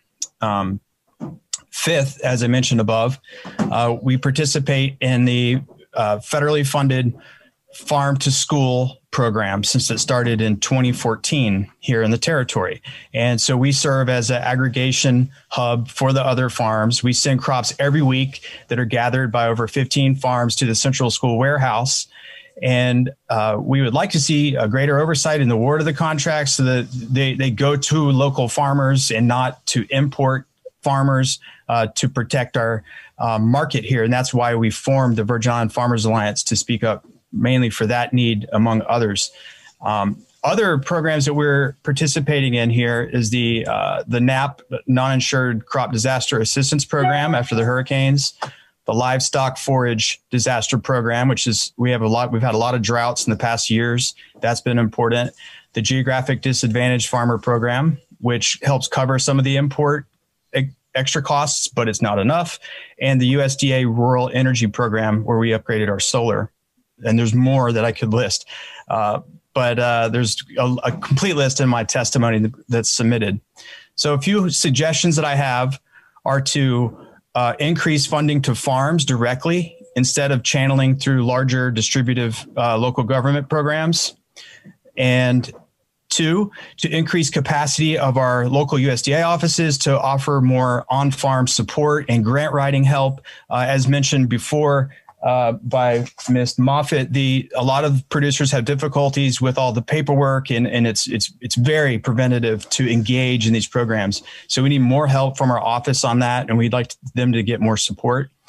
To raise the expected cost for equip conservation practices so that they're so they're covering the actual cost of what it takes to get it here and install in the Virgin Islands. To remove barriers of program participation by removing the reimbursement nature of many programs like the EQUIP and the hurricane disaster programs, which we couldn't complete the fencing and other things because after the hurricanes, we had no income to put up the... Mr. Lee, yes. You've gone way over your time. Okay, great. If you want to close out and we'll ask questions. Yeah, that's it. Thank you for your attention, and I appreciate it. I'll yield. Thank you. The last witness, Mr. Kettler, you are recognized for 5 minutes. Good morning, and thank you, Chair Plaskett and Ranking Member Baird, for the opportunity to speak today. I really appreciate it. My name is Bruce Kettler, and I serve as the Director of the Indiana State Department of Agriculture. I have over 30 years of leadership experience in the agriculture industry with knowledge of production agriculture, sales, and the agriculture supply businesses. Prior to joining ISDA, I spent 11 years at Beck's Hybrids and 17 years at Dow AgroSciences, where I worked in a variety of roles, including sales, marketing, and public and industry relations. In addition to my role as director at ISDA, as Representative Baird mentioned, I also serve as the second vice president for the National Association of State Departments of Agriculture, or NASDA. NASDA is a nonpartisan, nonprofit association that represents the elected and appointed commissioners, secretaries, and directors of the Departments of Agriculture in all 50 states and 4 U.S. territories, including the U.S. Virgin Islands, Chair. NASDA grows and enhances American agriculture through policy, partnerships, and public engagement. I would first like to recognize the importance of the Agriculture Improvement Act of 2018. The 2018 Farm Bill was a unified, bipartisan bill that secured a commitment to American farmers and ranchers while protecting the critical food and nutritional assistance programs for those who need it most. As I interact with farmers, our agricultural supply businesses, and industry leaders in Indiana, the word uncertainty keeps coming up time and time again. It has replaced the word resiliency that was so often used during the pandemic. Uncertainty sends chills down the spines of farmers as they attempt to make critical business decisions. Uncertainty impacts families in need of assistance with putting food on the table. And uncertainty disrupts the food supply chain as we witnessed throughout the pandemic. As the House Committee on Agriculture begins these hearings for the 2023 Farm Bill, it is vital that Congress provide certainty by delivering forward-looking, fully funded Farm Bill and on time. If the pandemic and the recent events unfolding in Ukraine have taught us anything, it is that this Farm Bill and all future farm bills are an issue of national security. State departments of agriculture play a critical role in food and agriculture policy in the United States. As regulators and advocates for the agricultural industry, NASDA's voice is unique between the nexus of the states and the federal government. NASDA members lead in areas ranging from food safety to resource conservation and promote agriculture locally and abroad. As the state regulators and co-regulators with federal agencies, NASDA members are actively involved in ensuring the safety of an abundant food supply, protecting animal and plant health, implementing conservation programs, and promoting the vitality of rural communities. In a time of increased risk and challenges for the agriculture industry, federal legislation and regulations should work to promote economic stability while guaranteeing a safe and accessible food supply. This work must be a joint venture between the states and federal government. Looking forward, NASDA calls for a renewed commitment to cooperative federalism. It is critical that this partnership between states and the federal government recognizes and enhances the role of states in federal policymaking. In my written testimony submitted to the committee, there are additional comments about specialty crop block grants, invasive species, the Food Safety Modernization Act and food safety education, the FIFRA Interagency Working Group, hemp, urban agriculture, and the local agriculture marketing program. Agriculture producers, the rural economy, and communities of every size rely upon a forward-looking and fully funded farm bill. The farm bill must provide farmers and ranchers with a reliable safety net. The farm bill must provide consumers access to the safest and most affordable food supply. The next farm bill must remain unified, securing a commitment to American agriculture and critical food and nutrition assistance programs for those who need it most. In short, the next farm bill is an issue of national security. Thank you for the invitation to address the subcommittee today, and I look forward to answering your questions. Thank you very much to all of our witnesses for your questions. We will now take witness questions from the witnesses in order of seniority, as we did in the first panel. And I will start with my questions first. Mr. Olive, I wanted to ask if you would share with us which USDA local farm system programs and other USDA programs have been beneficial to your farm or to farms like yours in the Virgin Islands. Yes, thank you. Well, like I mentioned in my testimony, I mean, one of the biggest things has been the NRCS EQUIP program for the which is the environmental quality and conservation program. So that has been, really helped build capacity in a sustainable way for our farm and a lot of other farms. As we know, water is a huge issue in the Virgin Islands for all the farms, especially on St. Thomas and other areas in St. Croix and St. John. So, these ways to establish with the expertise of the USDA and to help, fund some of that have been really instrumental in our success. And after the hurricanes, the support that we received in the disaster programs, we would have lost a lot of farms without those. So, I would say that the EQUIP is a regular thing. And then, the disaster recovery was huge as well. We've talked in this committee quite a bit about supply chain issues and how that has been magnified during the pandemic. In the Virgin Islands, that's really a fundamental issue that's affected us for many, many years. Can you speak to how we in this committee might support insular areas or isolated areas that have real issues, not only in terms of having the correct amount of supplies coming in, but also the cost of that and what that means to farmers as well? Thank you for asking. In these times with supply chain shortages, the feeling that people have in the States about getting things and cost rising is our everyday reality in the Virgin Islands. That is how it's always been in the Virgin Islands. And now we even have an additional cost on all the inputs that go into our farm, from fertilizers to irrigation equipment, seeds, tractor parts. You wouldn't believe what I paid to get a tractor tire shipped here recently.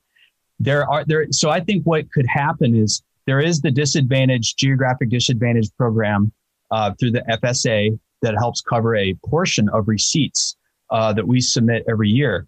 And that pool is divided between all the applicant farmers. I have stopped doing it because the pool seems too small, and honestly, it's not worth my paperwork to do that. So we need a larger pool of money for that disadvantaged, program. And we also need help with some upfront stockpiling of things in some way so that they can be made available to the farmers in a quick way. Because the thing with farming is a lot of things are very time sensitive. And when you need something, you need it now. And it takes so long to get here. That's another cost. It's not overtly financial, but it ends up being that way. So more dedicated funding to insular areas in Virgin Islands and all the other insular areas around. Mm-hmm. Thank you. Ms. Bacha, the USDA is reportedly finalizing 3 key and much anticipated organic industry regulations under the National Organic Program, addressing 1, transitioning dairy cows, 2, livestock handling and poultry living conditions, and oversight and enforcement of NOPE certified products. Some of these proposals date back to the mid-2000s. We're really excited that that's actually happening. What's the importance of USDA finally finalizing these National Organic Program regulations to the U.S. organic industry? Thank you for that. I can't underscore how important it is that these 3 rules are finalized. The first we heard of this morning in terms of origin of livestock being finalized, and then the other 2 rules you mentioned. But additionally, there are almost 24 additional rules still in the pipeline. I think the thing that's important to remember is oftentimes these rules, as in the case of the 2 livestock rules and the import oversight rule that was authorized in the last Farm Bill, these regulations level the playing field for producers. So they're all playing by the same rules. If you're entering the marketplace, you know that other farmers, regardless of where they are in the country or on the globe, are following the same set of standards. So you can understand what the marketplace is expecting from you, and it's a fair level playing field. I think the other important thing is that as these standards have languished at USDA, it's driven private certification into the market and required producers and handlers to seek additional certification on top of their organic certification, which complicates their production systems, adds costs, and confuses the value of the seal in the marketplace. And they're having to do that to compensate for the standards not having been finalized. It also stalls opportunities and innovation. So if the playing field is not level globally, it disincentivizes U.S. producers to enter the market and produce some of these important crops domestically in the case of livestock feeds and other grains. It impacts farmers at a very granular level in terms of cost and the playing field globally and across the country, as well as innovation in the marketplace and advancing organic. So I appreciate your question. Thank you. Thank you. Thank you very much. I now ask my ranking member, my colleague, Mr. Baird, for his 5 minutes of question. Thank you, Madam Chair. Director Kettler, your testimony calls attention to NASDA's support for growing hemp industry through additional support, like including hemp in the Specialty Crop Block Grant Program. So in your time as Indiana's Director of Agriculture, I've known you to be a formidable force in bringing hemp to Hoosier farms as a means of crop diversification. As you've traveled the state of Indiana and talked to Indiana farmers, what do you find to be the most needed to address the policy troubles of hemp production? Thank you, Representative Baird. I think first and foremost, I hear a lot of people say they want to be included as a specialty crop and have available things like specialty crop block grants. They feel that it is new. They need some help to be able to get it off the ground, and frankly, to try to find the new markets that those grants oftentimes help people with as well. One of the things in my written testimony, we talk about including it in the Farm Bill more generally from a crop insurance standpoint. Obviously, not the jurisdiction of this committee, but I think the specialty crop block grants and getting that allowing it to become a specialty crop is pretty critical.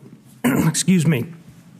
And then in Indiana, we consider that part of the economic development opportunity. So trying to bring in processors and people that can add value to the crop is important as well. Well, thank you. And continuing on, support for the land grant universities is included in the research title of the Farm Bill. And I would be remiss if I did not mention the important role that these institutions play in conducting cutting-edge research and educating our next generation of agriculturalists. So can you talk more about land grant system and how you work with it? Yeah, be glad to. Probably one of the biggest ways is through that specialty crop block grant program. There always there's typically 4 or 5 applications made for that program into ours, so they do a lot of work there. We also work with leadership and within the Extension Service to do a lot of programs and help. Good example, farmer stress, mental health. We're working with Purdue Extension Service on that. There's also a lot of cooperation within, in that case, the College of Agriculture at Purdue. But we're also looking for ways as a department to work with other schools within the state of Indiana that may have other specialties. I'm thinking particularly in the conservation area where we can rely upon the works that Notre Dame's doing or IU is doing or other schools within the state and finding ways for them to all cooperate together.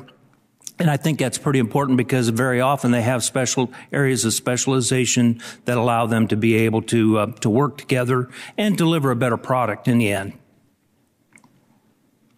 That always helps in the implementation when you got the cooperation across that. And I'm glad you mentioned the economic development aspect of that. So, Ms. Botcher, would you care to elaborate about that same thing, about your working with the land grant universities and how you see that? Thank you. One of the important programs that supports organic production systems is the Organic Research and Extension Initiative program. So those are important research dollars.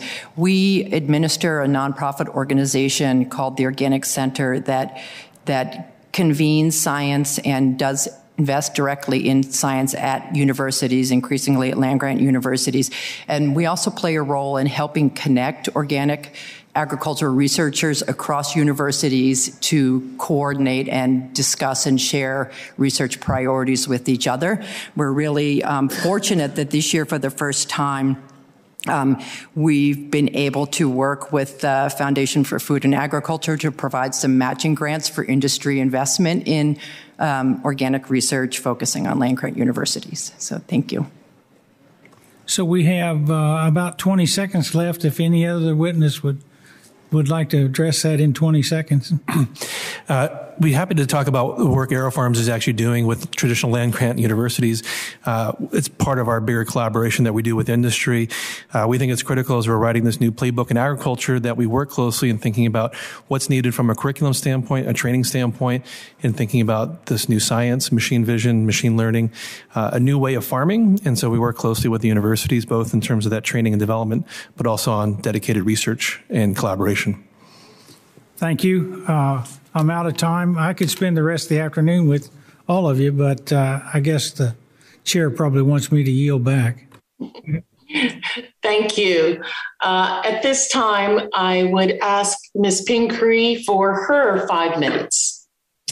Thank you very much, Madam Chair. Appreciate your holding this hearing, and I really appreciate all of the witnesses' testimony today. Thank you so much for spending your time with us and really helping us to think forward about the Farm Bill. I won't have a chance to dialogue with all of you, but I just want you to know we really will take in everything that you had to say today, and it's very useful to all of us.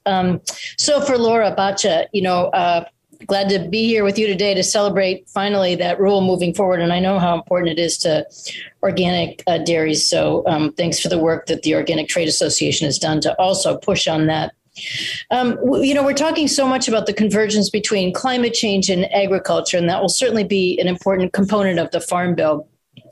But I'd love to hear from your perspective, from organic growers, how we make sure that people understand the connection between what organic growers really have already done in terms of climate change, the critical practices that are so foundational to organic certification. And also, what else do you think the USDA could be doing to make sure we make that connection and really are ensuring that organic farmers are rewarded for what they're doing as we go forward thinking about our programs? First, I want to thank you for all your strong leadership and support on helping get that origin of livestock rule across the finish line. So we really appreciate your leadership. The climate smart agriculture discussion is interesting because it's, now climate smart agriculture has become, such a buzz. And I think, when you think about organic agriculture and the requirements of the production standard to include fostering soil biodiversity, cover cropping, hedgerows, green manures. These are many of the same practices that are being looked at as the key tools to advance climate smart agriculture, and they're embedded in the standards, and they always have been. We have a group of members in town this week, 150 folks from across the country, and one of our farmer members from Montana said yesterday to USDA that, climate smart is the new buzz, but organic's always been soil smart, and that's built into what the production practices are all about. I think it's also important that as we look at, for example, the pilot program that USDA is launching right now, we also have a built-in market reward and claim in the marketplace that can be leveraged in terms of helping the public understand the choice that you make with organic and how that ties to climate smart agriculture. I think the things we're hearing from producers about any programs related to climate smart agriculture are making sure, number one, that, the early adopters are also rewarded in the system, the folks who have been doing this all along. Our research shows that on whole, organically managed soils have about 17% higher levels of sequestered carbon than soils as a whole in farms across the country.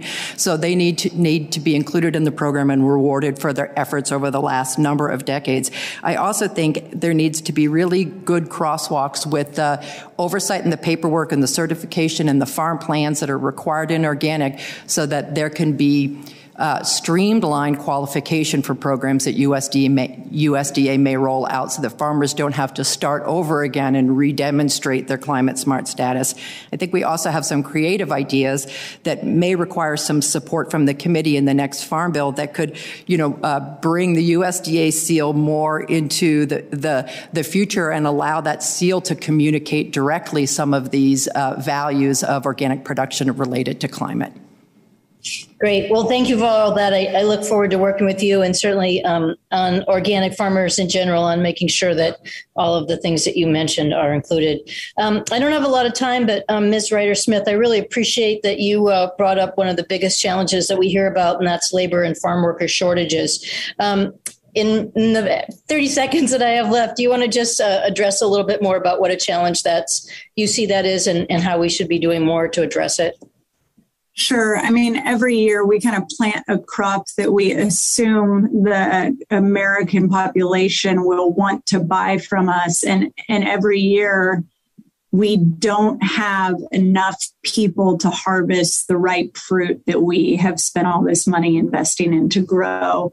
And so what we ultimately end up doing is leaving behind fruit, from the end of an application or the end of a variety and just moving on to the next one. So, and is there. And so it's something we've wrestled with and would really appreciate some support on creating a legal and stable workforce. Well, thank you for that. We look forward to really working with you and addressing that. And the very idea that you're leaving fruit behind in the field is horrific on a food waste perspective and, feeding hungry people. And then also for so many farms, just balancing the budget and making sure it all works. So I need to yield back, but thank you again, everyone, for your testimony. Really appreciate it. Thank you. At this time, I'd like to invite the Congressman Panetta for 5 minutes of questioning. Great. Thank you, Madam Chair, and thank you for having this hearing. And thanks to all of our witnesses, those who are here in the room, those who are here virtually. Appreciate your testimony and information that will definitely be used as we head into the Farm Bill 2023. Laura, Ms. Bacha, good to see you again, as always. Based on the question that you just answered, you talked a lot about streamlining the regulations, but also in your testimony, you talked about infrastructure capacity improvements. Can you elaborate a little bit more on the supply chain improvements that, what they would do, what they might look like, and how they would bolster the organic industry? Thank you for that. Nice to see you as well. When a farm transitions to organic, they have to transition their whole farm, 3 years, or the portion of their farm that they're bringing into organic, but they also have to develop new markets for their products.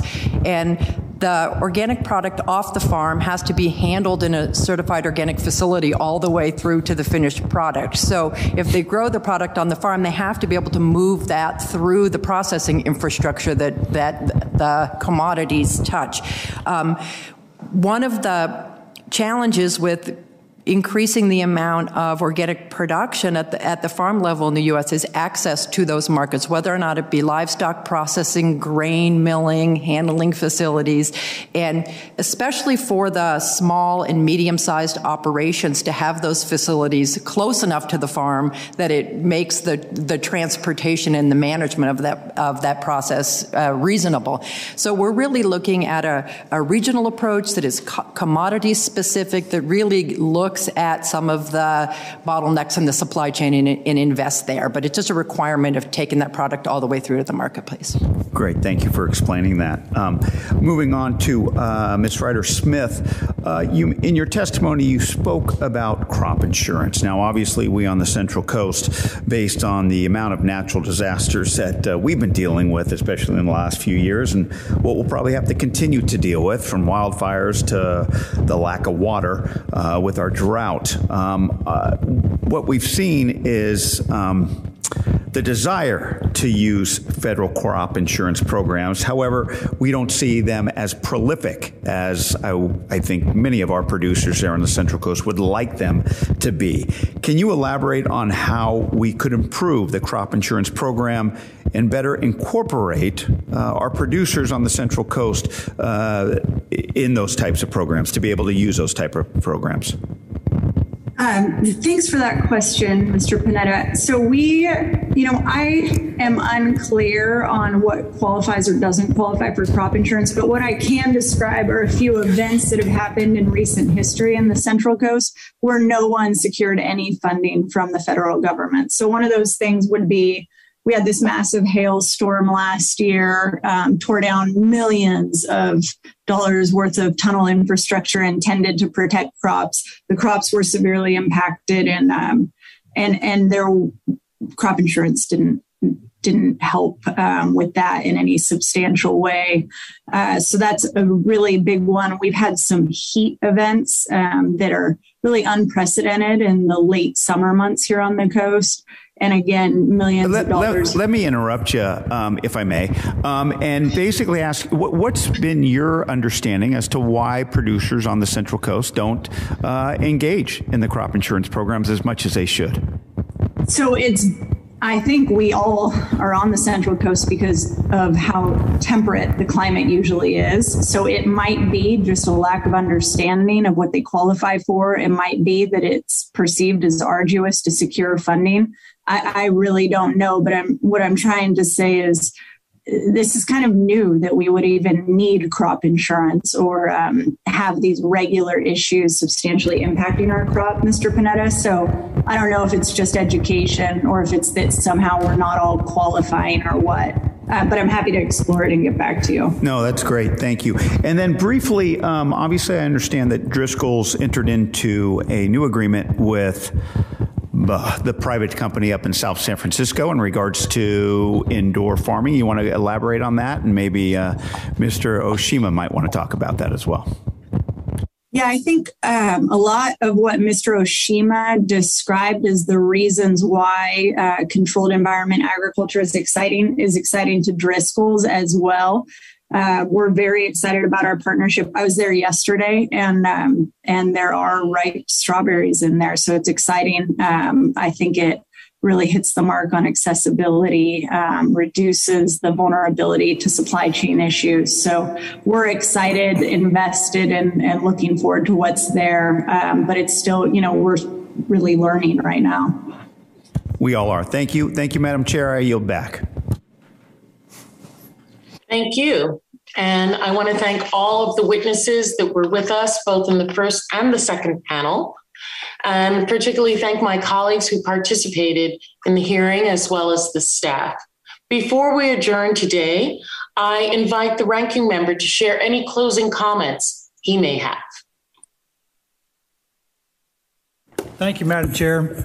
It's the things that we've heard here today, I think, are very important to the Farm Bill in 2023.